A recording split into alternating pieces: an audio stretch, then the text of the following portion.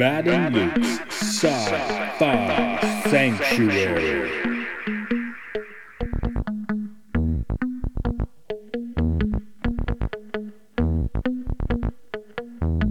The year is 3013. The galaxy is scintillating in the mellow light. Two galactic pilgrims seek out vistas in the samurai future to bring forth the unity of the cosmic shaman. Opening the door of the pantheon of mystics, the evil sorcerer wizard powers the engine of science, seeking to forever alter the sacred balance, traveling on effervescent balls of summer fire.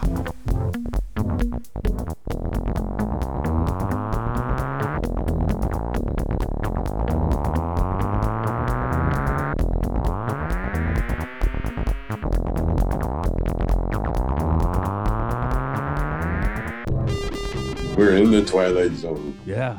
Hey, everybody. This is kind of two podcasts in one today. It's Time Enough Podcast, where we talk about the Twilight Zone and beyond. But I can do a double intro today because this is Matt. This is Luke. That is Luke, and it's a Sci-Fi Sanctuary. I'm gonna swap cast it. So we're just gonna have the 20,000 in the air, 20,000 feet in the air view of the Twilight Zone today. Talk to a man who, if you're getting into comedy, he's kind of the Twilight Zone of comedy, I think. Oh, thank you. I like that. Talking to Tommy Chong. Thanks for joining us. Oh, my pleasure. Yeah. So something that I was thinking is, I think you're the first person we've had on that could have actually watched the show on the air, when it was airing. Oh, I was there when it started. I'm so old. I'm before television. When I was a kid, when I was a kid, we never had indoor plumbing, let alone television. We never had electricity. I found out just recently that I'm 8% Native. So I'm an indigenous. That meant my mother was a quarter and my grandmother was half Native. And so I was really, my dad was Chinese. So I was always taught that I was half Chinese, but they didn't tell me that I was a quarter Native. And so I really grew up in a native hut almost. And like I said, we had a little wood cook stove to heat the house in Calgary, Alberta, Canada, where it got 30 below for 9 months sometimes. And so the entertainment, we never had we had the most we had was radio. We had a radio, and I was in charge of the radio because the rest of the family were too busy, just trying to survive and make do without entertainment. But so when television came in, I remember television. I remember when we got our first television set and all the shows that we watched, and the Twilight Zone when it came on. I remember very clearly when that came on, Rod Sterling, because he took you with your imagination and took you out. But he wasn't the first. Remember the War of the Worlds with what's his name? Orson Welles. Yeah, he was the first. He was really the first, because what he did, he took everybody and told everybody that the Martians were attacking, and people with their imaginations really thought it was true. And so he had them on a trip. So it was, that show was great. Loved it. When I was growing up, I was obsessed with the musical version of War of the Worlds. Where? The musical version of War of the Worlds, the Jeff Wayne. Oh, right. Oh, okay. When I was a kid, that used to take me on a trip. I was terrified of it. That's your hometown, right? Yeah. I was born in Woking, where War of the Worlds starts. So he's the first to meet the Martians when they come. Yeah. He sees the Martians. Yeah. But we've actually got big statues of them in my hometown. Oh, really? Oh, my God. What a coincidence. Yep. England, obviously. Yeah. Right? Yeah. Well, Stonehenge is supposed to have some sort of alien touch to it. And there's all sorts of weird things going on over there. Yeah, we drive past Stonehenge every time we visited my grandparents. My granddad would say, put your hand out the window and you can get some of the power. That's what the Transformers plug into, right? Yeah. Yeah. Okay. Hey, Tommy, you mentioned the radio. There's a lot of like kind of Twilight Zone-y shows, that preceded but they were on the radio. So I was wondering if you are like into any of those, or if any of those like I was totally into radio growing up. I heard, that's where I got my first comedy roots, were the first comedy album or comedy record. Well, there's no albums, but the first comedy record I heard was by Andy Griffith. Remember the Andy Griffith Show? Oh yeah. Yeah. Andy Griffith, he was a comic, and he did a recording called What It Was Football. And it was a story about this young Southern boy seeing a football game for the first time and trying to explain it to his relatives, And he talks about being in a big pasture, and these people on one side kick this thing, look like a cow pie or something like that. And the other side gets that, and he tries to run without stepping into something. It was the first comedy, and they played it like every day for probably a while. Maybe I couldn't tell the time back then, but that would be early in the morning. We'd listen to before we went to school, or up early in the morning, and then at night I got to listen to all the Lone Ranger. There was The Life of Riley. That was another radio show. Amos and Andy, the white guys or Jewish guys playing black guys. There was all sorts of radio shows. And I heard Bob Hope when he was doing his war things, war bonds. And I go way back. There was a radio show called The Shadow. And because of your imagination, he was invisible, and he would listen in on people committing crimes, and he would thwart them at the right time. And the theme was The Shadow Knows. That at least that phrase has resonated a bit through time. I feel like, I don't know. Am I getting old? Can you say The Shadow Knows and people still know what you're talking about? No. But as Luke knows, people only know I'm talking about like maybe 40% of the time. So, Tommy, something I like to run on the show is I already flashed you the prologue, and I asked the guests to give their reading, and you could do it. You could do your Rod Serling impression. You could just do it however you want. I have some people that just do it for annoying voices for the whole time. But if you can give us a reading here. You ready? Yeah. You are traveling through another dimension. A dimension not only of sight and sound, but of mind. A journey into a wondrous land whose boundaries are that of imagination. That's the signpost up ahead. Your next stop, the Twilight Zone. No one did the music that time. That's fine. You don't have to. But it's hard not to just hear the music like rolling through your head a bit when you do it. Well, Cheech and I, when we just decided to do an album, comedy album, that's what we drew on my radio listening experience, because back then, when you listen to radio, it wasn't just what it is now. It was really filled. It was theater of the imagination, and that was the plays they would use. I mean, they would transport you into wherever they wanted to go, and that was like with your imagination. It was much as powerful, or probably even more so, when you're young and eager for that experience, like being scared. That was another thing you could do over radio with sound real easy. You could scare the hell out of people. I'm thinking like, podcasting is kind of getting a lot of us like kind of back there, because you're talking about getting the getting scared and stuff. And I'm thinking, man, with some headphones on and you got the sound effects, because people are starting to make these things again. They are, of course. Of course. Nothing stays the same. It always goes in cycles. It's the same thing, only better, different. Yeah. I love what's going on, because that's what they're doing too.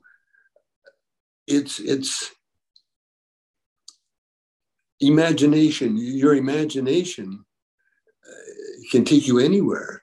And if you look at it spiritually, which I did when I was in prison, it's your imagination. But if you imagine positively, like you can go into these positive universes, that are real. Some are real, very real, or they become real. And others are a little beyond the grasp of reality, but they're also like, there's no limit to how far you can take your imagination if you're on a positive, creative, exploring, looking for knowledge. If you're looking for knowledge, as opposed to seeing how much evil you can deal with before you go, okay, that's enough. I don't want to look at that anymore. It's kind of like a state of your intention. It's like what you're looking for. If you're looking for, positive universes, you're more likely to find them. But if if you're living in fear, you're going to end up in like a fearful universe. So, well, interesting thing. I was watching John Hinckley. He just got out of prison after serving 40 some odd years for trying to kill President Reagan. And the reason he's still alive, and the reason he's out of jail now, is that he was found innocent due to insanity. And as a result, what he had to do is prove that he's no longer crazy. And so they let him out, limited release. He's under all sorts of rules that he has to do, but he's alive and free. But watching the interview, I realized it was his imagination that made him do what he did. And that's what's going on a lot with the mass killings that are taking place. I'm just watching, I got CNN with the sound off. And so I keep a bridge of what all the latest massacres, the shootings, the daily shootings that we have. And what I realize is that those ones that commit the crimes, including, I just watched the cops that were waiting outside the door while the killer was inside the school shooting up everybody. And the cops are not huddled, but they're definitely not in any danger. They're in the doorway.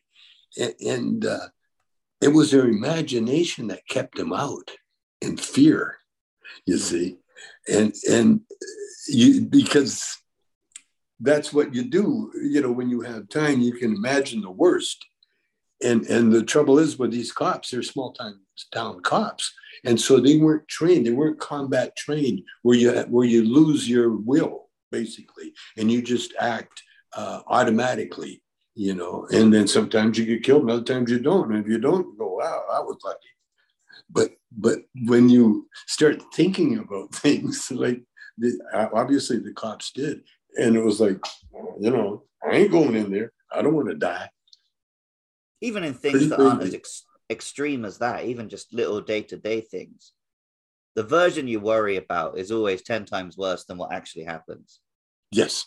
When it's, you've got to talk to your girlfriend after a fight, or you've got to go in for a meeting with your boss. In your head, it's, oh, I'm fired. I'm definitely fired. And it never is that, but your imagination convinces you that it is. Absolutely. And it's a consciousness too, because if you do wrong and you did wrong, it's the thought. It's the thought that drives you. That's the other thing too. I do cameos, a lot of cameos, and a lot of the cameos, they want like uplifting short messages, and so I try to steer people to the joys of controlling your thoughts. Because if you can control your thoughts, that's why very intelligent people are always reading. They're reading uplifting books or fiction or even biographies or anything that puts their thoughts on a nice creative ride, you know. And there again, that's your imagination. And yeah, it's. But happiness, and I tell them too, you know, it takes practice. It takes a lot of practice. But you also have to explore too. I got a little granddaughter. She's coming up to being 2 years old, and she's so cute now. She has a great imagination. She scares herself now. Like she'll watch the little kid program and it would get scary. Like, ooh, like Halloween. Ooh. And so she likes that feeling of scaring herself, you know, and watching her discover those things, because that's what puts us apart from the rest of the creatures, is our imagination. Yeah. And I guess that's one of the things I've heard a few people say on the Twilight Zone here is just like, wow, they let people watch this in 1960, because you're coming off of like kind of I like that let. Yeah, they let people see. Back in the day, there were things they would not let you see. You know, they had that code of conduct, that morality clause on radio and television. You know, radio used to be so strict. There's all things you couldn't talk about, things you couldn't say. You get bumped off there right away. You can't say that. You know, how dare you? You know, and remember the time delay. Just in case someone swore, you know, they threw that time delay switch. Yeah, that's wow. That's almost like a thing of the past now. You know? But yeah, it's like I guess I'm wondering about, like, you know, what kind of subversive effect might have come through, like, you know, watching these for the first time. Like, what am I seeing? Or is it, you know, is it something people would talk about at the water coolers or whatever? You know, what was the influence when you were first seeing this? When I first what? When you were first seeing Twilight Zone episodes, you know, when they were new, what was the vibe? It was a trend back then, you know. In the Twilight Zone, they were one of the first, but they had other shows that had, you know, that's what they would do. You know, they would dabble in what do you call it? The seriousness, especially the scary stuff, you know, it seemed to be easier for writers to write. You know, the tough one, you had to have a good knack for comedy, you know, and because, you know, comedy was very touchy, but you could scare people so easy. You know, you can scare them with just a thought. When I was a kid, not a kid, I loved to read. When I was going to school, I was really good in literature because that was the only thing I really understood. I was terrible in math, not hopeless, but terrible enough that it was kind of boring, you know. Okay, numbers, you know. I never found any excitement in numbers, but literature, using your imagination, you know, reading something. And there was one scary story about this girl on her way home from her friend's house, and she feels somebody following her. And so she's going home, and at first she's just walking normally. And as she walks, she could hear the footprints behind her matching her footprints. And then, oh my God, and then she'd run and she could hear the sound of people running. And oh my God, she's just almost to her house, and the sound was getting louder. And then she really ran really hard, fast, got in the house, went through the front door, opened the door, got in, closed the door, locked. And she felt safe. And then she was looking out the window to see who was following her. She could see. And she heard something behind her breathing.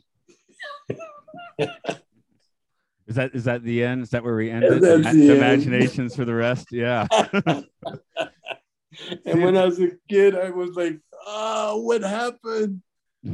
Oh, okay. It's true. When I was a kid, the story that got me the most wasn't even quite horror. You know, I'd read a Stephen King book or something, be fine. But there was a story like written for like elementary school kids where basically the firecracker goes off in the kid's face because he wasn't careful and he goes blind. And for some reason, that was the one that like stuck in my craw.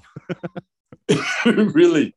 Yeah. For me, it was reading all the UFO and alien encounters, all of those books. Every single night, I would absolutely terrify myself. I couldn't sleep. And then the next night, I'd do it all over again. Yeah, the thrill. Well, you know, it's a rush. It's adrenaline rush. Yeah. You see, what it is, it's a chemical reaction that your body has. When your body's about to be in danger, it sends these pain-killing drugs through your system. And so you can do incredible feats of strength. You can run, you're awake, all your senses are alive because it's to protect the body. The body's in danger. And I like thrill seekers, you know, the ones that climb up sides of mountains or skydive and all that, you know, that's at what they're looking for. Is the high they get is adrenaline rush, because what you're really doing is you're about to kill your body. And so your body goes, oh no, we're going to be having a lot of pain here. So boom, let's give them all these good drugs. And so you're on that high, and sometimes it lasts for a while. It's also the same high you get when you either kill somebody or you're about to be killed. It's the same thing, because what happens is that your body knows that whatever you're going to be doing, it's going to change. You're really going to die. The old you is going to disappear when you do this dangerous thing, you know, like if it's a criminal act and you end up in jail, the life that you once knew is dead, you see. And so that's where that termination thing, and that's why you're like you go on that high, you go on that high, and I think personally too is that's the high that junkie heroin addicts get, because they not only get high on the drug, but they get high on the fact that the drug that they're doing to themselves is really killing them. It's going to kill them one way or another. And your body knows that. And so that's another high you get. But in a way, it's a fact of life. You know, like this is what I learned as you get older, is that you learn these things, but then you learn that they're inevitable. There's no cure. There's no cure for it, because what we're really doing as human beings, we're going through a learning process in the physical world. See, you can only learn things in the physical world. You can't learn things in the spiritual world, because in the spiritual world, there's no want, need, or desire. There just is. They're just love. That's all you have in the spiritual world. It's the physical world that is exciting. Yeah, I'm thinking another way you can kind of get there. I mean, they call it like the runner's high, right? When you've hit that wall and you can't go any farther, and then boom, you know, you get you're actually killing yourself, and that extra one that says, okay, you want to keep going? Okay, I'm going to have to take care of the pain and everything else, and then push you on high. I think I watched the documentary of Muhammad Ali, and all through his career, he was invincible. He was the toughest man on the planet, and he really was. And then when he had to come back a couple of times for Fraser, and then he had to beat George Foreman, that's when he should have quit, because it was that height. And then after that, he just went downhill, because physically he was not the Superman that he once was. And so he just went down the hill.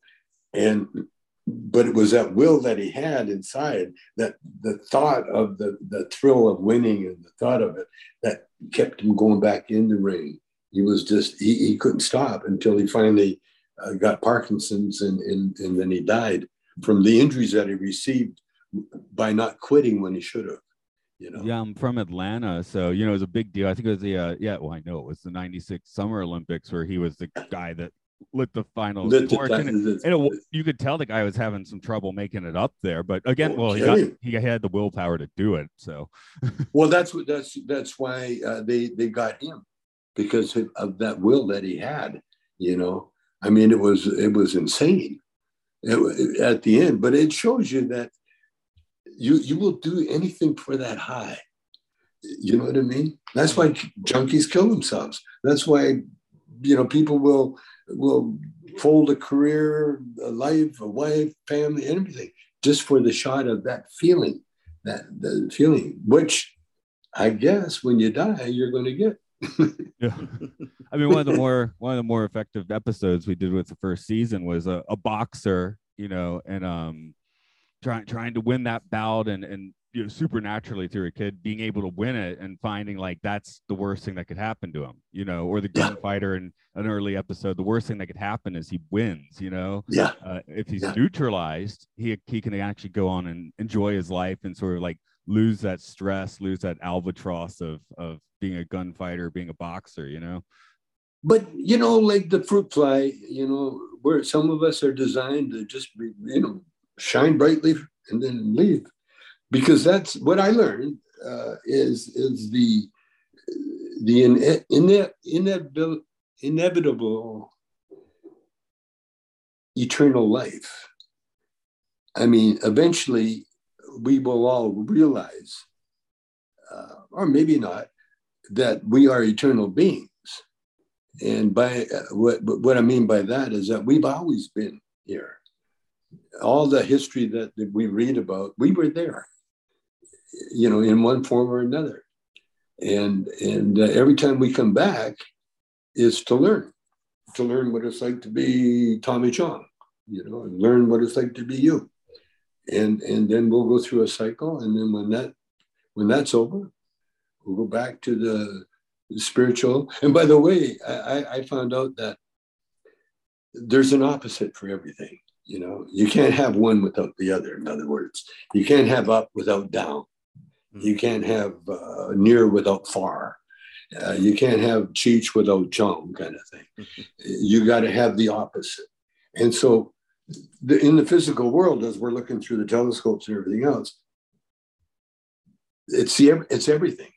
The physical world has everything. And what is the opposite of everything? Nothing. That's the spiritual world. The spiritual world is the opposite of what we are now. That's why there's always room in the spiritual world, because there's the only thing in the spiritual world is energy, which is living energy, which is who we are. And so our spirit is about the size of a thought. And that's what we are. When it comes right down to it, we are a thought, but we're a thought that has always been here. That's in one form or another. Like energy has always been, the sun has always been the sun. And before that, it was whatever you are before a sun. So you could call this a walking meditation, or you could just call it me playing mind games with myself, or it could be the same thing. But just recently I've been, looking for fractals, right? I'm in a valley and you look at the mountains and, you look at a closer part of the mountains and it kind of has the same contours, or a crack in the pavement. You look at a smaller part of the crack and it's pretty much the same thing. So it's kind of hard to fully apply that to your life, but there's something there for sure, Well, no, you can, but we're not supposed to. They're not all of us are not all of us know how to do the Rubik's Cube. Not all of us know why we're here. And there's so many of us that are not supposed to know. It was spoiler alert. And that's what gurus found out, that they had to shut the fuck up, or you end up, if you're too good, you end up being executed, because there's a lot of powerful people that don't want, gurus like Jesus, say, around, or Muhammad, and so it's not really, well, it depends. I mean, because it's your karma. It's why you're here.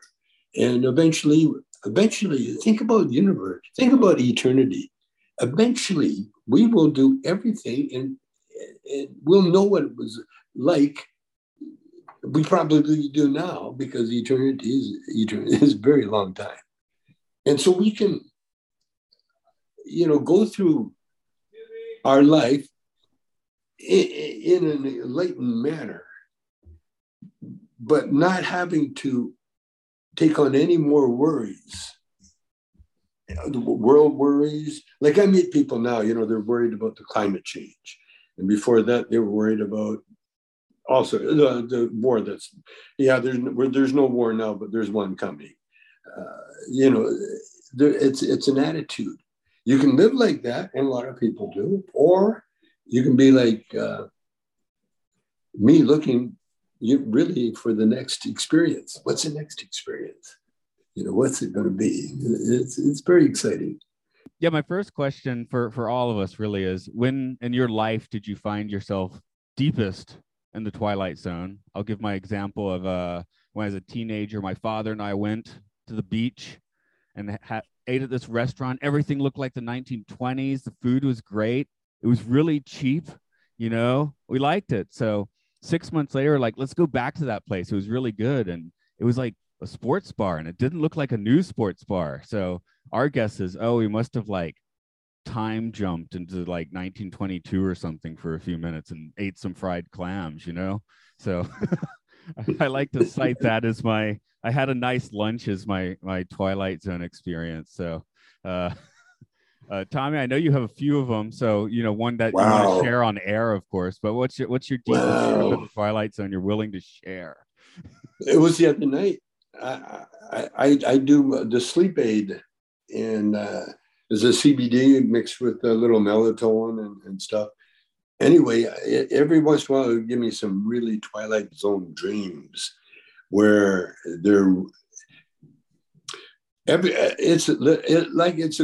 that Twilight Zone is a great way to describe myself. When we visit my aunt and uncle, when I was about 10, 11 years old, my aunt had a beautiful bed with a quilt. It was so nice. And it was so nice that one time she let me sleep in there. So I would go visit, but I'd sneak off and have my nap. And while I'm sleeping, I woke up, but not physically awake. My mind, in my mind, I could hear what was going around me, but I lost the ability to speak, but I could hear everything. And I'm laying there, and I know I'm comfortable and laying there, but my mind is awake, but my body's asleep. And I tried to talk, and no sound came out. And I tried to scream, and no sound would come out because I was asleep. My body was asleep, but my mind was awake. And so I had to really be calm. I remember being kind of calm, relaxing, because for a while there you panic because like you're trapped and no one can hear you and you're stuck and then you realize, oh man, you're just asleep. So go to sleep and wake up right. In fact, that's what my mother used to say to me. Go to sleep and wake up right. And that's what I had to do. And so I did it. But I remember the feeling. And because I was extremely tired at one time, but it was a freaky thing. So the other morning, I'm in that Twilight Zone sleep, but in my dream, I'm trying to call my wife. In my dream, we got separated. She was across the town, and we're connected only by the phone, and my phone, first, I lost power. That was it. I needed to charge my phone, and so I couldn't charge it up. And it was so maddening because I couldn't get a hold of her. I couldn't get a hold of her. And it was so real that when I finally woke up, first thing I did, I picked up my phone and I phoned my wife, who was in the next room. And she goes, what? So I just wanted to, and I told her about the dream. She wasn't really that interested, but I told her about my dream that I had, and so she said, "Oh, so you had to phone me so you could complete that." And that's what it was. It was you can't complete a project because you don't have everything, and so when I finally woke up, I completed it. I thought it would make me feel better, but it really did. Now, I've had a problem sometimes, not a problem, it's more just an amusement where I'll, check my phone in the morning for the time or the weather and then realize, oh man, that wasn't the real phone. I can't really trust the information it just gave me because that was like a dreamland phone. It was a dream phone. Yeah. So it's like a few times it was like, oh man, it's way too late. And then, I wake up and it's like, oh, I'm still like on time. So that's cool. Yeah. That was my alarm.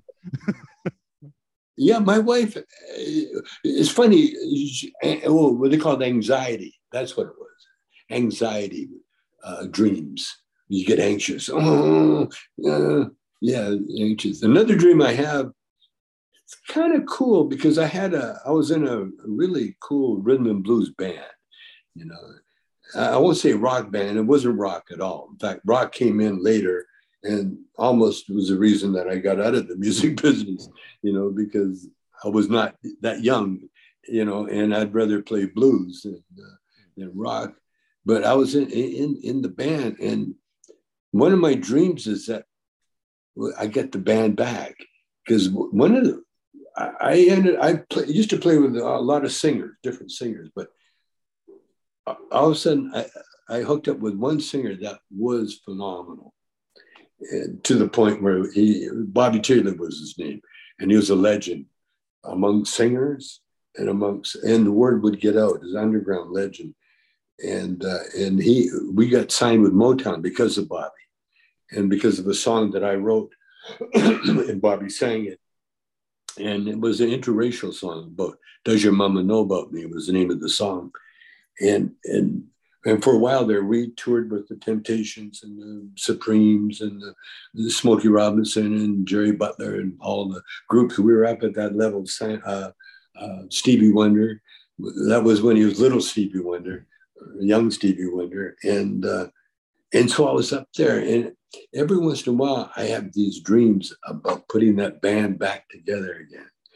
And it's really it is a dream of mine. It would to be able to recapture that special moment when everything is working and you're on stage and it's incredible.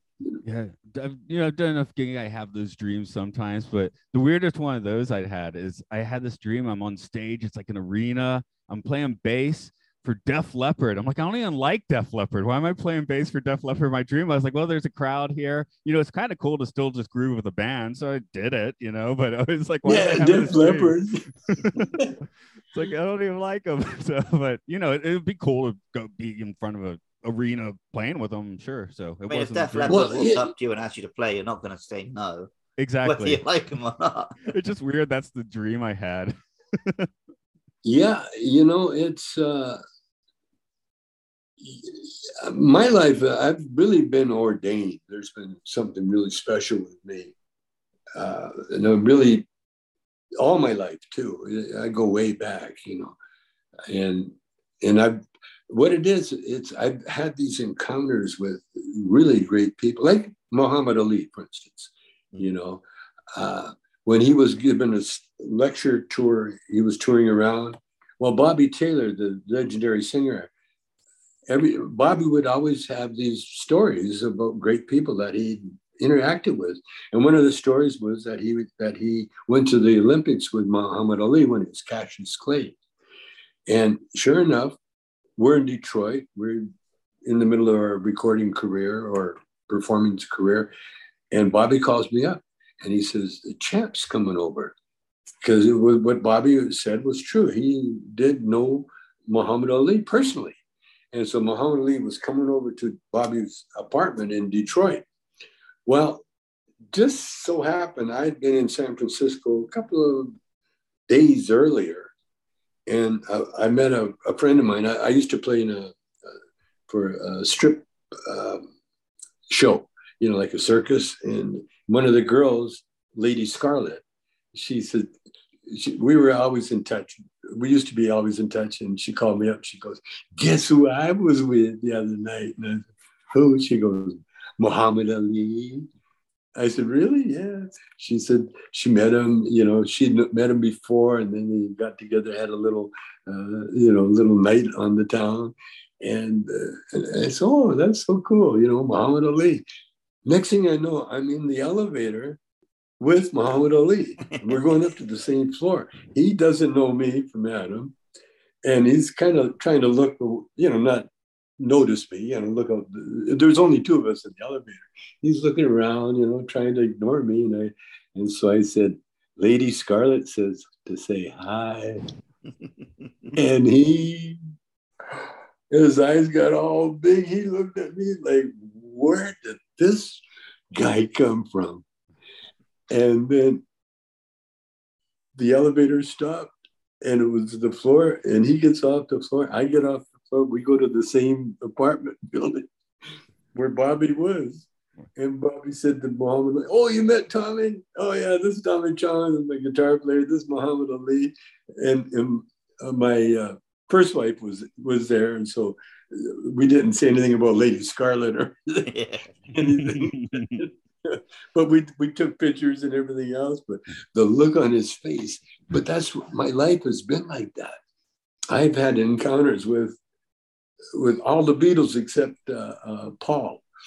And I put the word out that he's the only Beatle that I hadn't either smoked in front of or smoked with. And because I smoked with George quite a bit, but not, and I could have smoked with John one time. And I've always been around Ringo here and there. He's a bit of an alcoholic. It was anyway. But, and George and I always smoked, but Paul is the only Beatle that I hadn't smoked with. And so I got the word out, and Paul knows it too. And so we got a date that one day we're going to, he wants to smoke with Cheech and Chong. So one day it'll be Cheech and Chong and Paul, and we will record it for sure. Yeah, you gotta, yeah. Hey, Luke, did you want to throw out anything particularly trippy you got just to bounce off, see how it lands? Let's see. I did have one ghost encounter. Yeah, let's hear it. So my ex-girlfriend, a ghost. Oh. My ex-girlfriend in the UK, she lived in one house and her grandmother lived like right next door. Now, while we were dating, her grandmother passed away.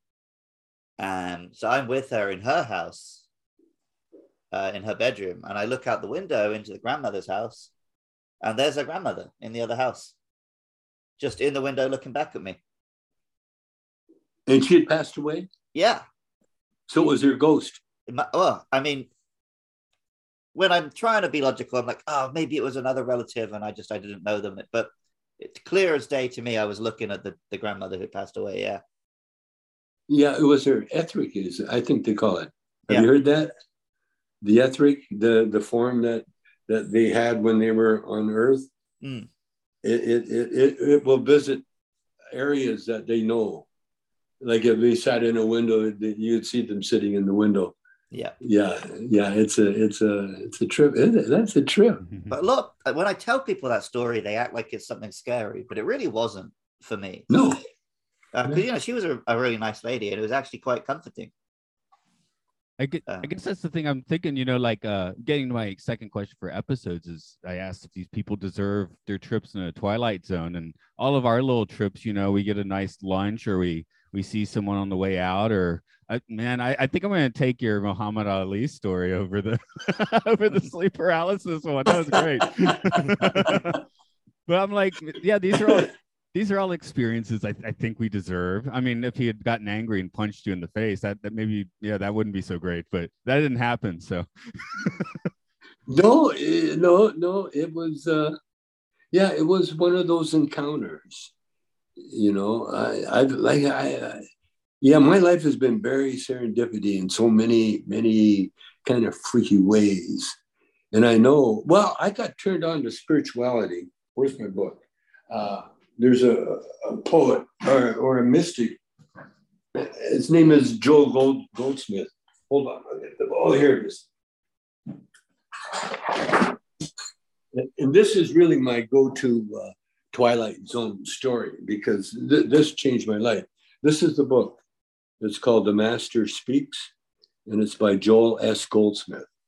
Now, he's a Jewish Christian scientist. Like he was born a Jew, but he got into Christian Science.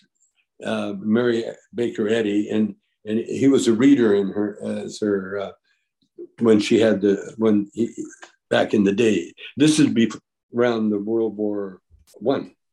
This World War I. This is how far back he goes, and he became a mystic, more by accident than anything.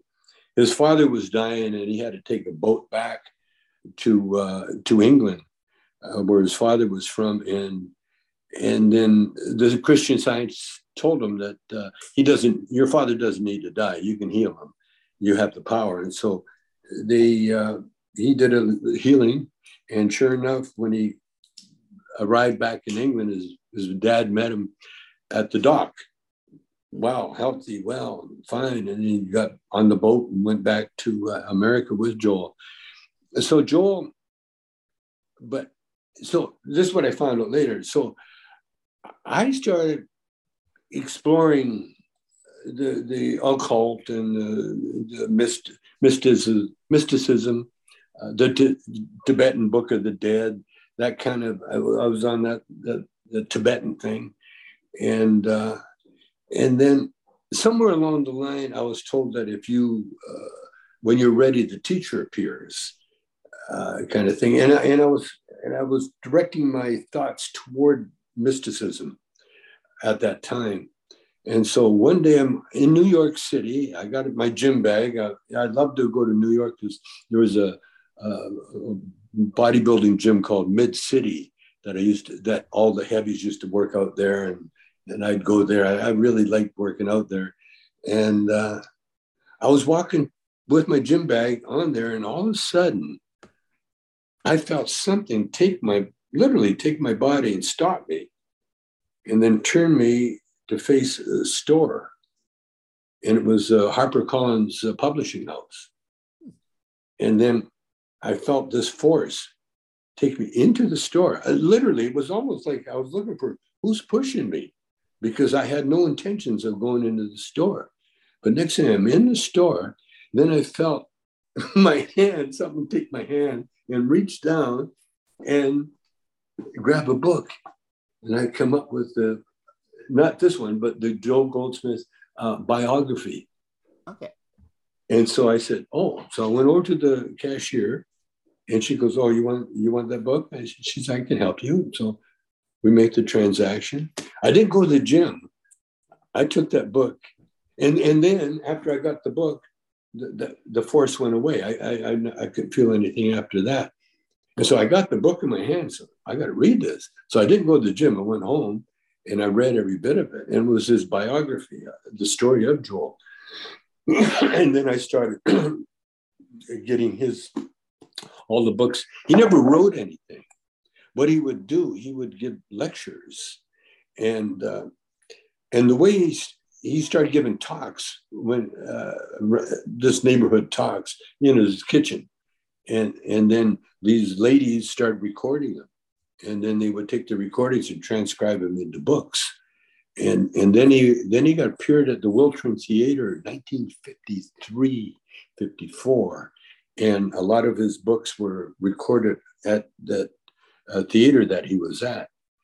And what he does, what he did for me, and he does for everybody, is teach you who you really are, how ordained that we are. And it's one of those ask and ye shall receive, one of those things. He quotes the Bible quite a bit, off and on, but he quotes this other writer, Emmett Fox. And that's who I ended up also getting Emmett Fox books. Now, Emmett Fox, another Jew that translated the Bible, the Christian Bible, into lay terms, so you understand all the meanings of it. And so you learn all these secrets, and that's what I learned. I learned the secret of healing. I learned the secret of, eternal life. I learned the secret of prosperity. I learned the secret of getting along with people, success. And as you can see, my life, it's because of what I was reading. Now, I was on the right path. Don't get me wrong. I was on the right path all my life. I've always been on that path. And, but I was just handed to one teacher to another, but it was a Goldsmith, me being led right to that store. And the age I was, that was like, wow. And I mean, to this day, I know that feeling, and I haven't really felt that since that where something really took me and shoved me around. Now, I did, in my career, would blurt out things at certain times, especially when I was with the band, because I was a songwriter, but I was also like the least of all the musicians. I was like a backup guitar player. I was never a lead. And I was always in the background. I never really spoke, but I had the power to put like nightclubs together and get work for us and find Bobby Taylor and have a hit record, go to Motown and rise up that way to a certain amount, or then meeting Cheech. That was another ordained kind of thing. Very, very special, because I really, well, we all are put here to help each other, basically. But I feel that I'm here, well, definitely to get pot legal, and because that's what we did, with Cheech and I, and to not spread the word, because the first thing he tells you to do in the book is do not preach, do not try to start your own religion. He says, that's not your job. Your job is to abide by the book, not try to sell it to somebody else. You can spend your whole life learning how to act yourself without trying to preach to somebody else. And like he said, in the book, he says, those that do, they have their own reward, whatever it is, or punishment, or whatever it is, because the way Goldsmith has taught us, it's not the amount of money that you have, more so than it's the amount of satisfaction that you have inside of you, knowing that you are doing your best to make the world a better place. And that is a peace of mind, you see. And that there's no way, you can't put a price on that. That's why these wealthy billionaires, if you meet them, a lot of them are the loneliest creatures on the planet because their money builds a moat around them, and all of a sudden they're protected by everybody that are there just to get their money. It's a shitstorm. There was a picture recently of Jeff Bezos. He was at Space Mountain at Disneyland, and he booked the roller coaster to himself. So there's this photo of this one lonely guy sat alone on a roller coaster, looking like the most miserable man you've ever seen. It's like, how is this more fun than just riding the roller coaster with the other people? I know. I hang with these guys all the time, the Trumpies. They love me because I'm famous. Right. I correct. People go home, want to take my picture and pose and everything. And I'm famous not only with people, but with the young kids. And like their own kids won't talk to them, and they went with Tommy Chong. And they want to hear all about it. And so I've got a lot of those friends. But yeah, it's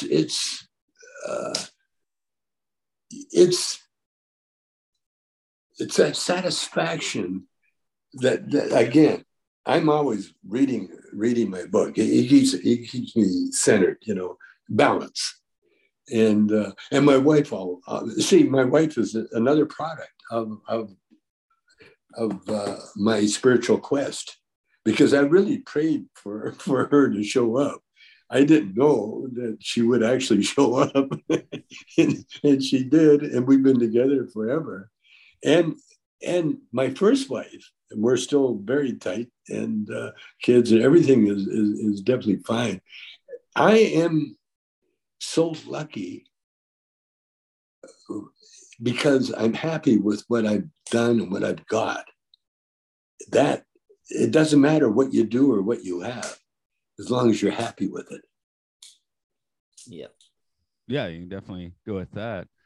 I'm gonna, before we finish today, I just quickly want to get, like, we do talk about these episodes on a tripometer. I have to share the tripometer with you. I mean, that just goes without saying. Where 0 is not trippy at all, 5 is extremely trippy. And I would just love to get, like, Tommy Chong's, like, 5 on the tripometer suggestion for a couple of things. The problem we have with guns, the violence, and I figured out a way to help humanity with what we have. You see, the system we have is perfect because it's imperfect. It has the ability. We have the ability to elect someone like Donald Trump, and then we have also the ability to get rid of someone just like Donald Trump. It's our electoral process. It's a genius, and you can't game it, as he found out. So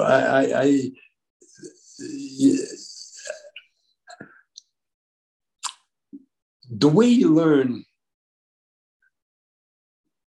you can't give wisdom away like freebies.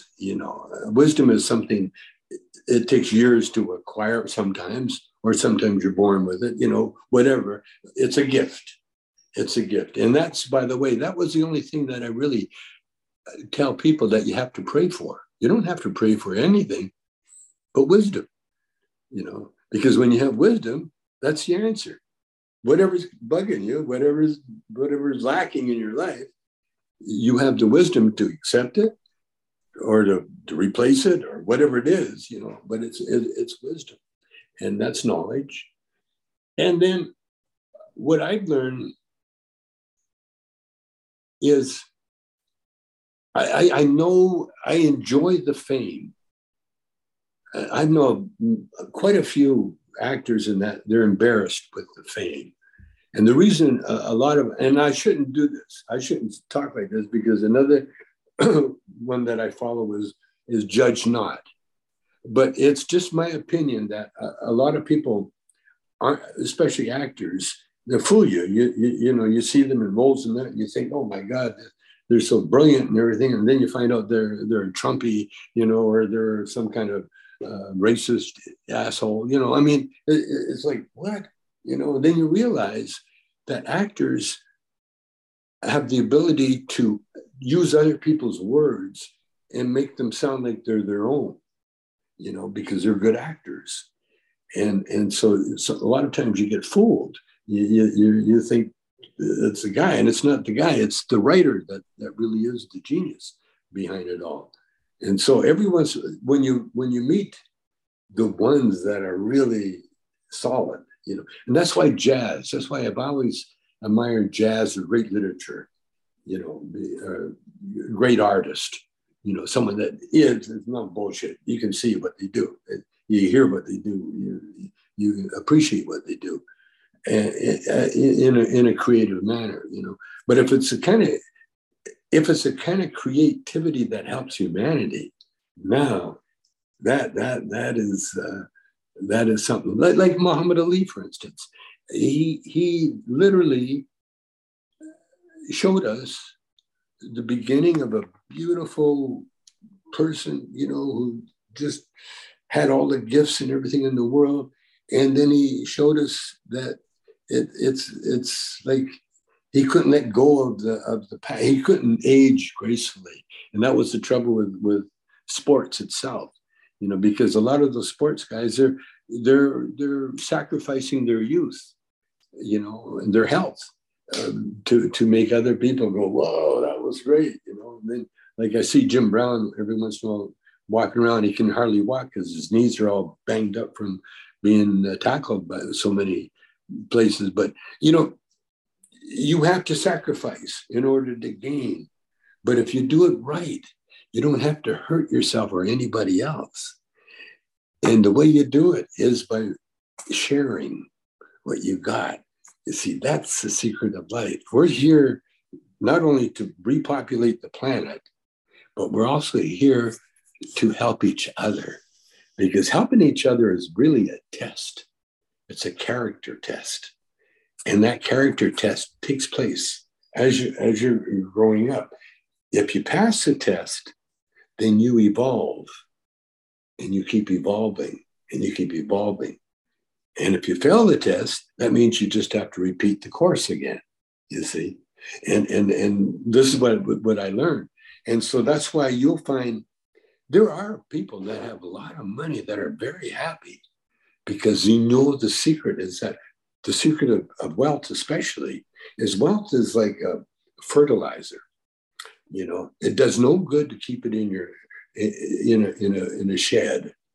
It only does good when it's spread around the planet. And the more you spread the wealth around the planet, the more wealth you're going to acquire, because that's way like a bad idea or a bad, a lie will always come back to the owner of that lie, the creator of the lie. Well, the wealth, once you spread the goodness around, it multiplies, and it multiplies again. And so if you got the right heart, you can't give your fortune away, because the more you give it away, the more it comes back to you, you see. And that's the way it is. In a very nice way. It comes back to you in so many positive ways. Like with me, I'm surrounded by beauty. I've been surrounded by beauty all my life. That this woman that I'm married to, we've been together so long, it's embarrassing to say it. Our oldest daughter is over 50.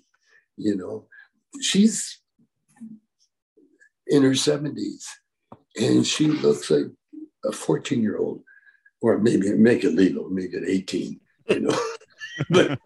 but that's how lucky and prosperous I am, all because I follow the rules. See, life is like golf. It's exciting, it's maddening, it's everything. You think you got it together, and the next shot, you're in the shitter, because you lost your concentration. That's what life is like. And in the end, if you do it honestly, then life will reward you. And honesty is a must. It's a must for your own selfhood. But you don't condemn anybody else. And the reason you don't condemn anybody else is because you need that. When you condemn, and you judge, and you should not judge for your own happiness. And I've been trying to live by that. It's very tough, but I'm close. I'm getting close to it. And by the way, everything I said is for you guys. You see, my wife would not sit through me talking, or my son, or anybody close to me, because I don't have that respect that you have with strangers that are, that want to hear what you have to say, or people that we think alike, and that's one thing. Yeah. No, you were like talking about, the way ordained, the way your life's come together, and like Matt was born in Atlanta, Georgia. I was born in Surrey in the UK. Somehow we both met in this valley in Japan. And Matt and me, I both talk about, you had that force that took you to that book. Some force took over my life and took me to here, the center of Zen Buddhism in Japan. And this 6 years ago, I was working in a supermarket in the UK.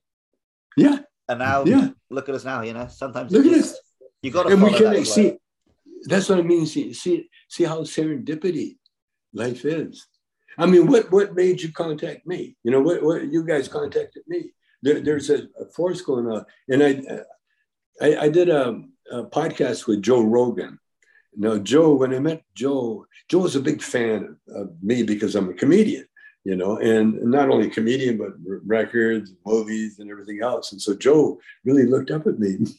but when he found out my politics and, in the way I think, it's like, ooh, like he likes the guns and everything else. And I think anybody, well, I was in the military in a sense, I was an Army cadet, so I know all about weapons. And the first thing they teach you in weapons in the military is that this will kill you. You either respect it or just put it in a safe place. Respect it. It will kill. And so you don't, so I learned all that. I guess they don't tell you that the Walmart is part of the problem. If you buy your gun there. Did I tell you my solution is we got to treat America like a movie set, because when you think about it, everybody in America and probably Japan too, there's a camera everywhere. Mm. So we're being filmed right now. I'm being filmed. You're being filmed some way, on the street, in the hall, or a selfie, or phones. Just like when Trump did his armed revolution or his near coup, everybody had a camera recording all the crimes they were committing. Yeah. Yeah, they had the crime. Hey, look at me. I'm in the Speaker Pelosi's office committing a crime. I'm going to do 40 years of, 5 years or something in jail because of this selfie. And so what I see with, and I can see cities designating, like in LA, designating areas as a movie set, and then using people in that area as actors. And then when you're finished with the movie, when you shoot whatever movie you want, be it a documentary on homeless or whatever, these are actors now. And so you have to strike the set.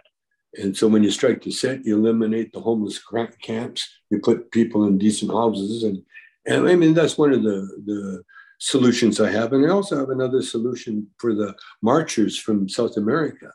I would like to hire them all as actors, because I think when you march 1,300 miles or something with carrying a kid, that's like an audition.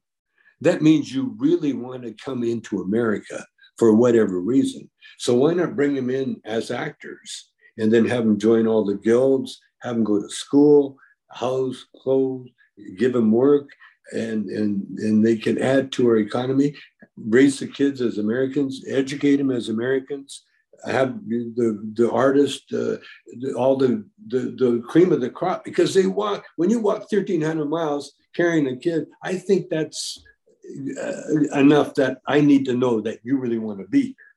And so we can make it easy. And I can see doing disaster areas with that. And I also see the plus side of the Ukraine, the war that's going on in the Ukraine.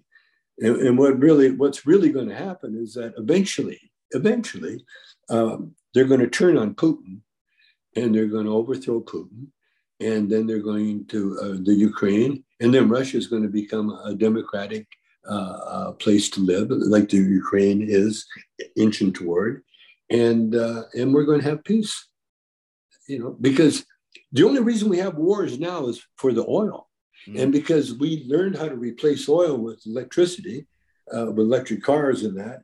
And power plants, we can replace coal with the sun and the solar. Now, what I would like to do that as a movie, showing everybody that it can be done, and then having countries, copy the movie. We have so many movies showing us how to fight wars and how to shoot people and how to. Where's the movie showing us how to fix it? Yeah, basically that's what we got now. We got games where you take an AK and you shoot everybody in sight. That's the game. Yeah. You see. See, back in my day, they outlawed, what do they call them? Gangster films, Oh yeah. gangster comics and that. They outlawed them because it showed too much violence. Well, now you got video games where that's your whole game. And that's what these kids that are killing people, they grew up playing those games, those video games, you see.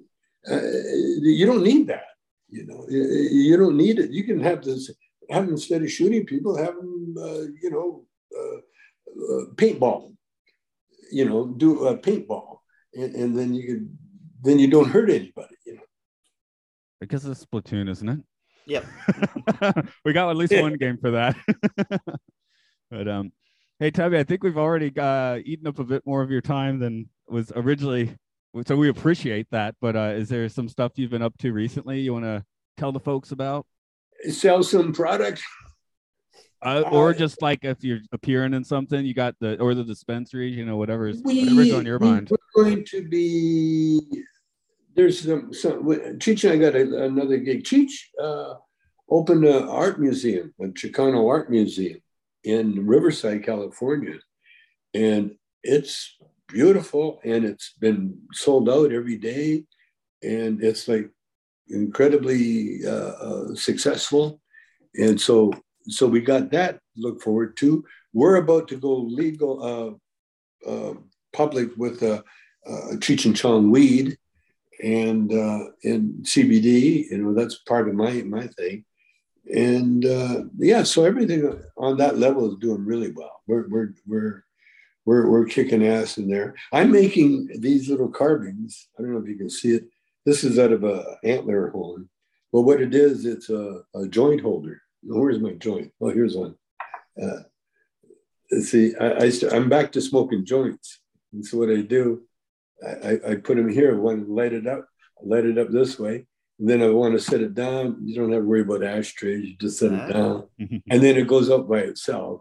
And so, but I've been testing a lot of these NFTs, they're called. But even though, the Bitcoin now is sort of like in trouble, that still is part of our future, But I've been dealing with art, like Cheech's museum. I don't think we'll be doing live shows. I'm going to hook up with my son, my youngest son, and do some music.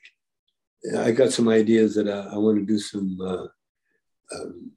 I was listening to rap, and the rap is cool, but I think we got room for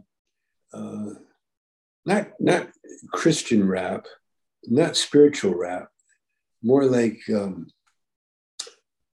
comedic rap, where it makes you smile, Like I wrote a song about a biker. A biker. I wrote lyrics for it many, many years ago. And I wrote another song about a cop, Sergeant Sunshine is his name. He was in San Francisco, and he was it's a true story. He got turned on to LSD when it came out. And so they called him Sergeant Sunshine because he would go around and turn on everybody he could, to LSD. And eventually he left his job. It was kind of a mutual, not really compatible. Put on some clothes and you cover your balls and you're fired. Fantastic.